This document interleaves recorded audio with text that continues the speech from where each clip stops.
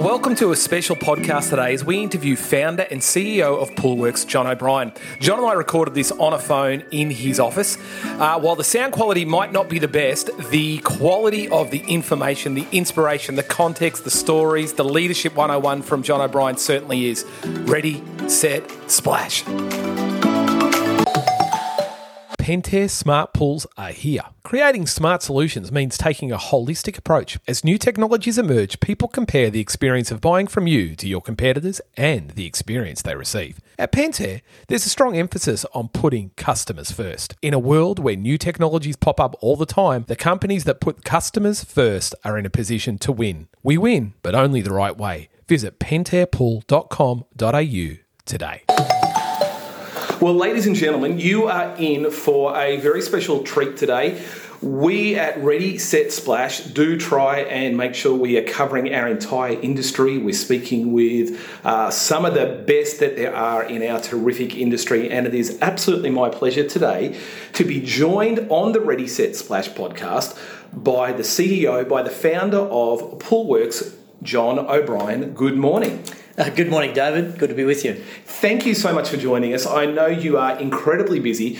We've got a few questions. We just want to dive straight in. Are we ready? We sure are. Okay, excellent. Look, Poolworks is a household name in this country. It is a power brand, not just in pool and spa, but across franchising.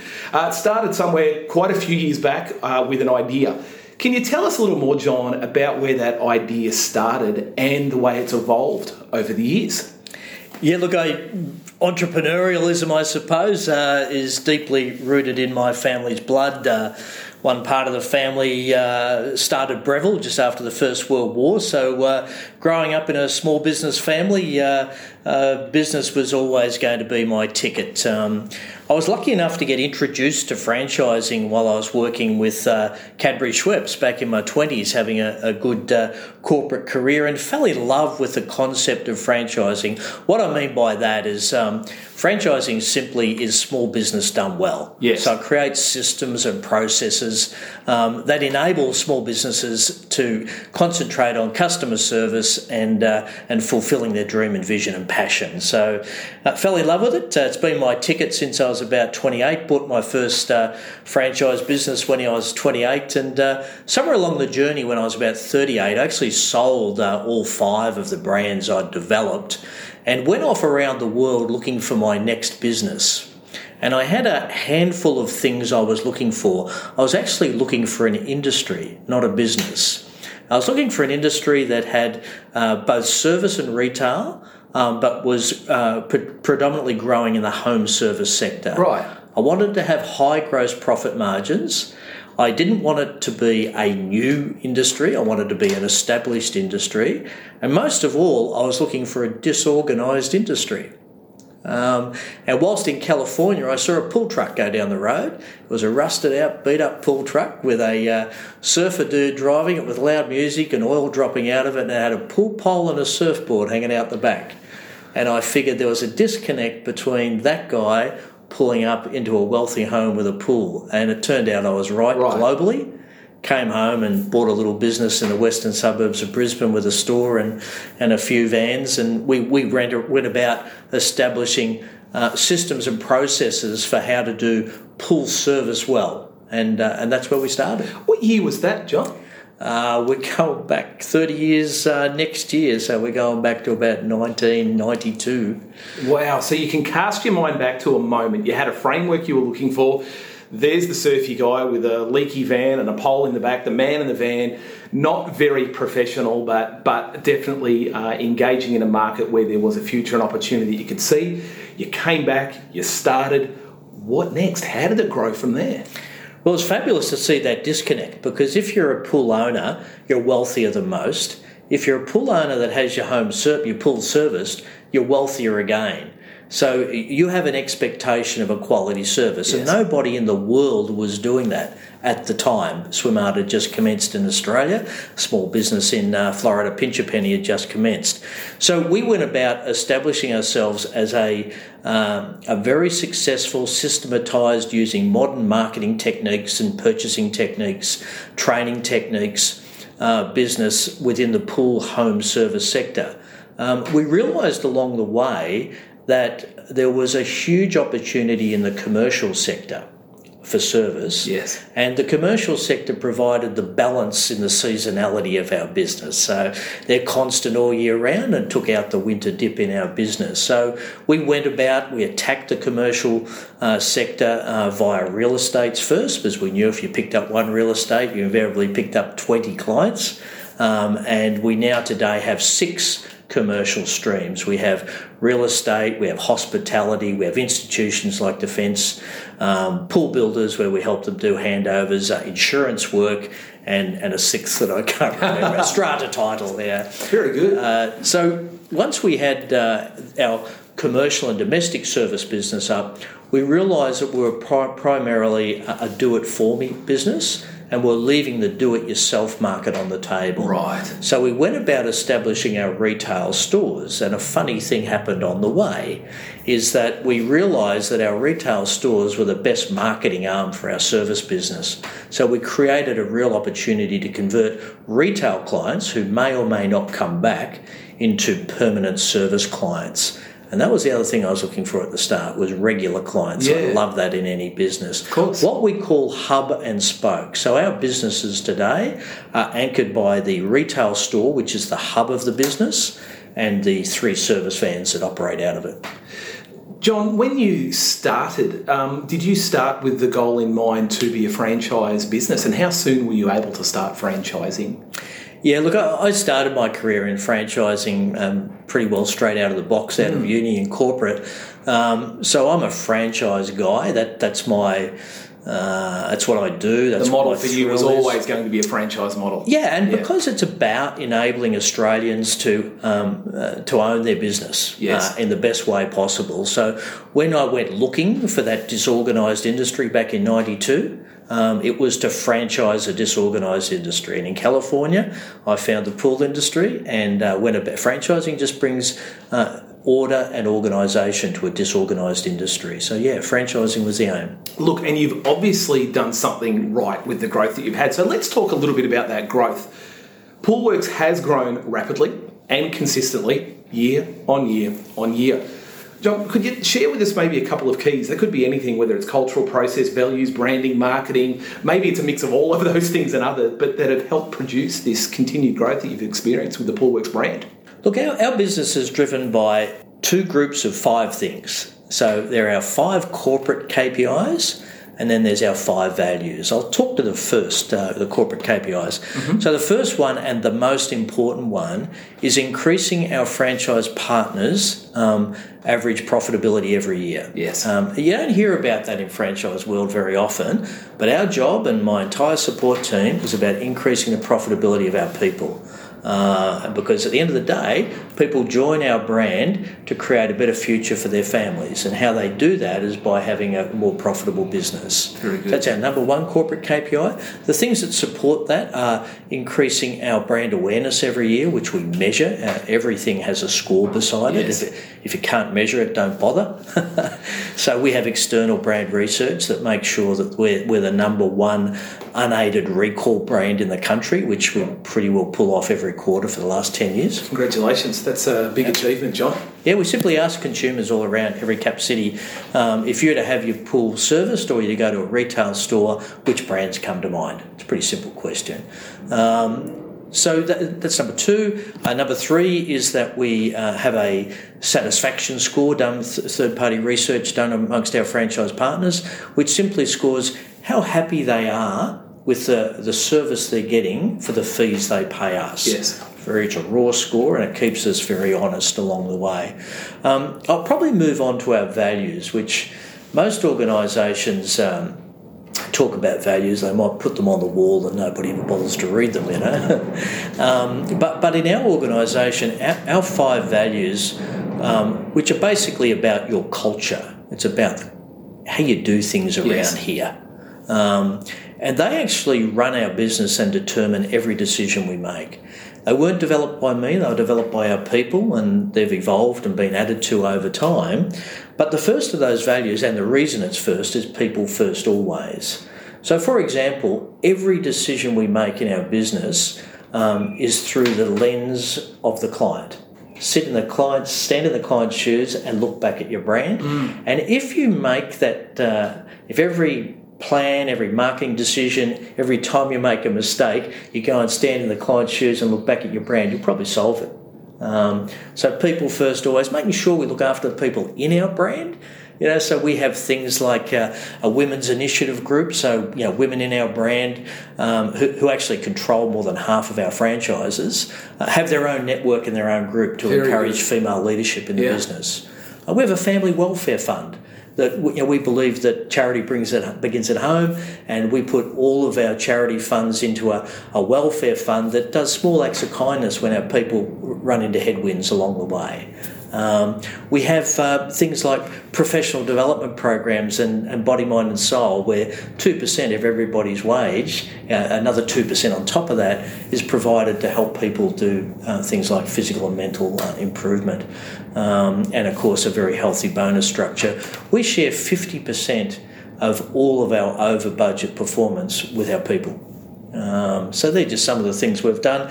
Do the right thing. It might sound pretty simple value, but it goes to ethics. It does. So it's like 16-year-old Johnny, Mrs. Smith, what are you doing letting her take that salt bag out of the car? For heaven's sake, do the right thing. Pick the bag up and take Very it. Good.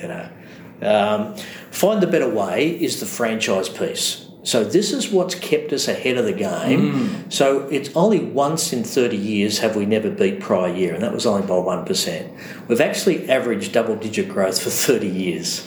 Last year we did 13% year-on-year growth, which is pretty good. More importantly is our same-store growth, which last year was 8%. Every store grew by 8%. But do the right thing means that we every year raise the bar on ourselves. We're always looking to tweak the machine to make it better. Process of continual improvement across these frameworks that you talk about driving culture, because culture, I suppose, John, sits upstream of what turns into behaviour and drives the brand through not just our industry but to consumers as well.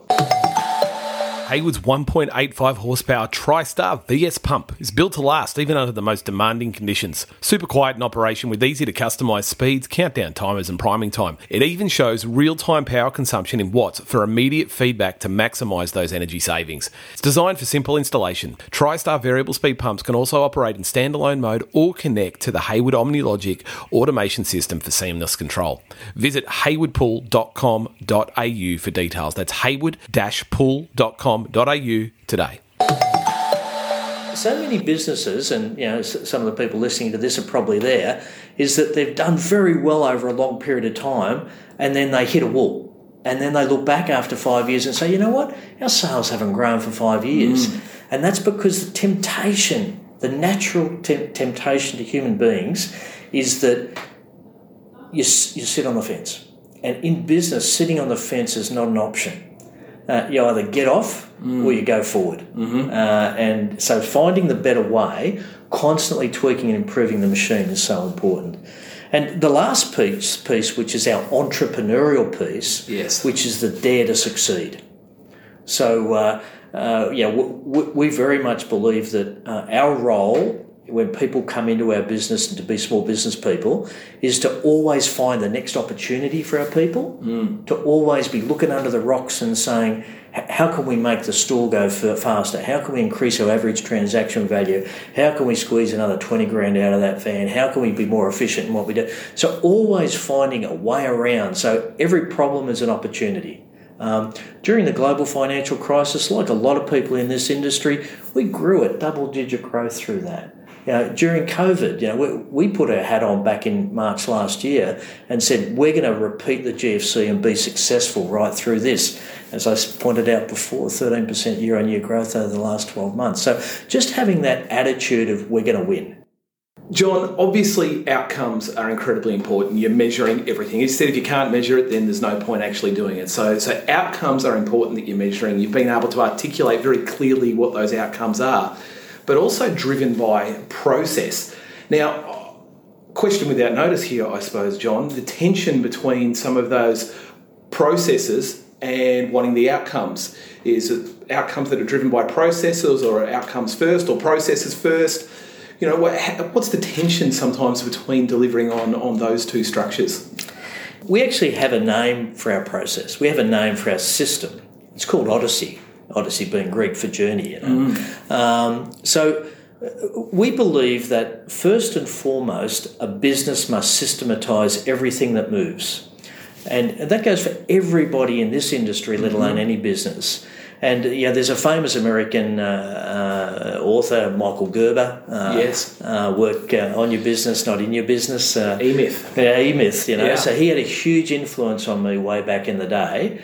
And we go about, every single person in our business has a responsibility by June 30 of every year to have rewritten and revised and signed off on the system that they work in their patch in our business every day, so that our business doesn't sit on the shoulders of the individuals, it sits in the manuals that run the business. Very good. And they're the ones that we tweak all day, every day. That's if you're ever going to sell your business, that's the intellectual property that the new person goes, well, when I give you a check and you go, I can pick up the manual and run it. Thank you very much. Very good. And to those who are listening, a highly recommended book there from John O'Brien here, and I would echo those thoughts. The E-Myth by Michael Gerber, bringing together the technician, the manager, and the entrepreneur side of your business. All three of those matter, and it's highly unlikely you can do those yourselves without putting in place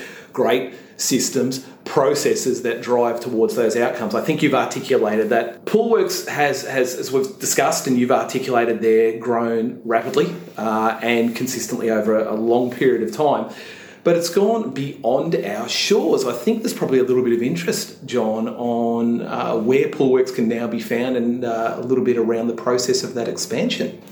Yeah, look, about 15 years ago, about halfway into our journey, well, to be honest, I always wanted to find an industry that had an opportunity globally. But about 15 years ago, we saw there was an opportunity. The last thing I wanted to do was get a phone call from somebody's auntie in Mumbai that said, we'd like to take Poolworks there. It never works. So we tend to be very proactive. We're very much a planning organisation. So we engaged with consultancies for 12 months and we set out a global plan. And we identified 15 countries. They were hot and rich, so they had pools that we thought had the economic model to support our brand. And we went and registered our domain name and our trademark in those 15 countries. Yes. It was 15 years ago, we were in every state and territory in Australia, as we are today in most country towns. And we did what a lot of Australian companies do going overseas. We moved to New Zealand. And that's done very well for us. We now have what's called a master franchisee in New Zealand who heads that charge. We were 46% up year on year last year in New Zealand, so we've got a real run on.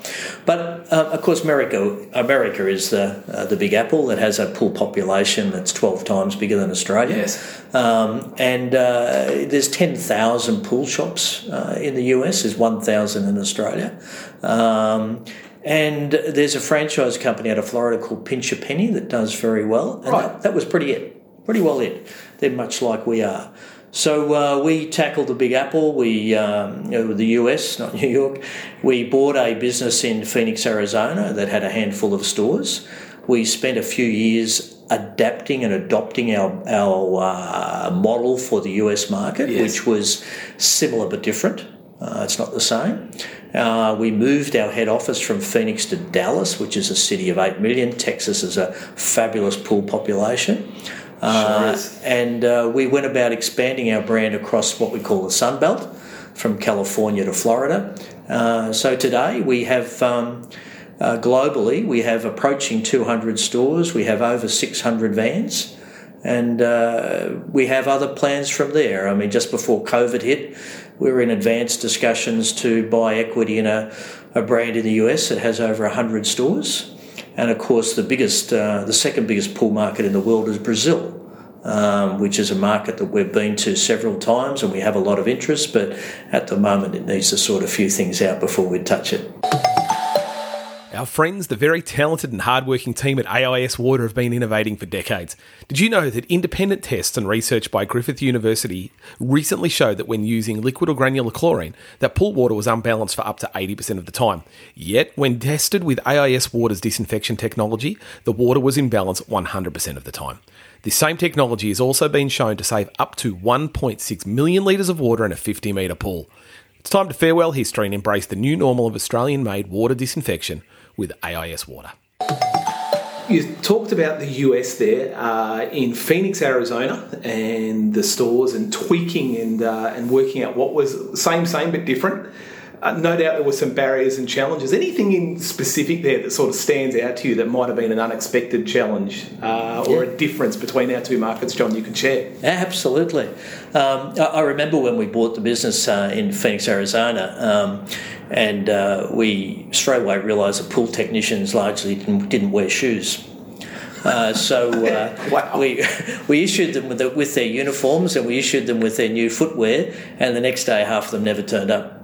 I remember when we took on a business in Tucson, Arizona, and there were 15 extremely well-groomed Mexican service techs who are fabulous, by the way. That business that we bought, the first question that came from those 15 Mexican technicians was, could we have a rostered day off? And when I made an inquiry, I found out that they actually have no annual leave, they have no sick leave. So we gave them 5 days annual leave / 6 days, and we have had a 100-yard line down the road of technicians from competitors that wanted to come and join us. Simply because you go back to the value proposition that I'd pick up, you said before, of do the right thing. Good point. Really good point. It's probably two other interesting ones with the American market is that probably less than 10% of US pools have salt chlorination. Yes. And they actually have very antiquated basic equipment. They don't have multi-speed pumps. They largely are still at DE filters or cartridge filters, so not as a sophisticated equipment market. But here's an interesting thing. I remember when we started this business 30 years ago, most pool servicing in Australia was done on a weekly basis, and it was very easy to see that was not a model that was economically viable. You're better to call once in a month. And the US business is still a weekly service business. And the minimum wage is $7 an hour. Right. So it's atrocious, but anyway. Yeah, very different. But there's more expansion planned for the brand of down possibly to Brazil, so watch this space maybe in the future, John. Absolutely. Okay. John, you've been very, very generous with your time, but I do want to ask one more question, and that is, we just touched on Brazil, but what's next? What do you see for next for either Poolworks or even more broadly speaking? You've got some experience, some depth of knowledge in this industry now, John. What do you see next for our industry? What an exciting time, though. I mean, for most of us in this industry, once we get in it, we never leave it. The chlorine gets in our blood. It sure does. And, to some extent, the opportunity in this industry has never stopped presenting itself, but it's probably presenting itself in another inflection point as we speak.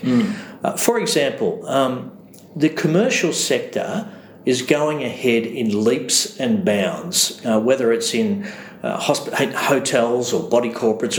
Every new commercial dwelling today seems to be being built with a more sophisticated water feature or swimming pool or whatever. I don't believe that the Pool Pro market, the retail service sector, is adopting and adapting itself quick enough to service and maintain and do justice to those commercial pools. They're mostly run and owned by very professional corporate large organisations that have very high expectations around technology and reporting and compliance and all of those things. And most of us are way behind when we're dragging the chain. We've actually lost some corporate clients. So commercial is 30% of our business. Wow.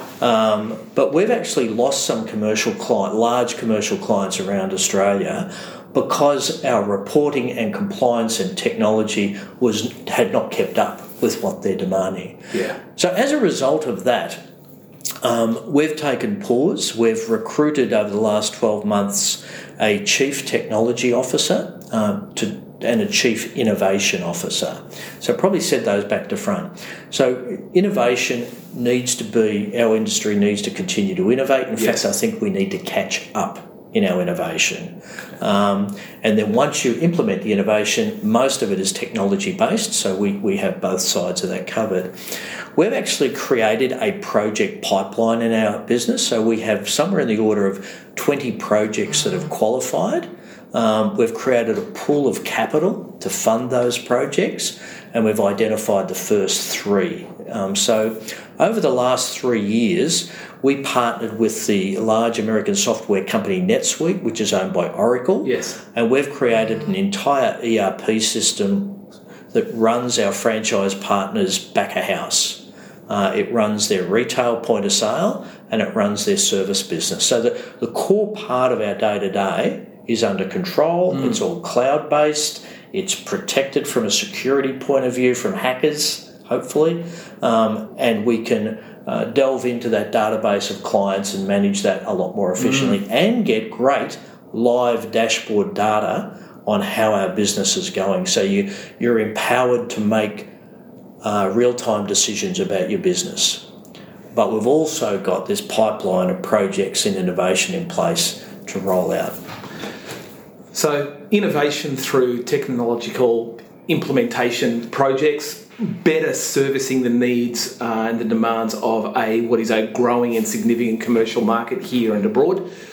Anything else, John, that you see for our industry? There's certainly a couple of very imminent challenges in our industry. So over the next 12 months, 18 months, and I'm not sure that we're all across it as much as we should be, but because we have this northern-southern hemisphere business, we're experiencing in the US and we'll experience here in the back half of the year significant supply chain challenges. Yes.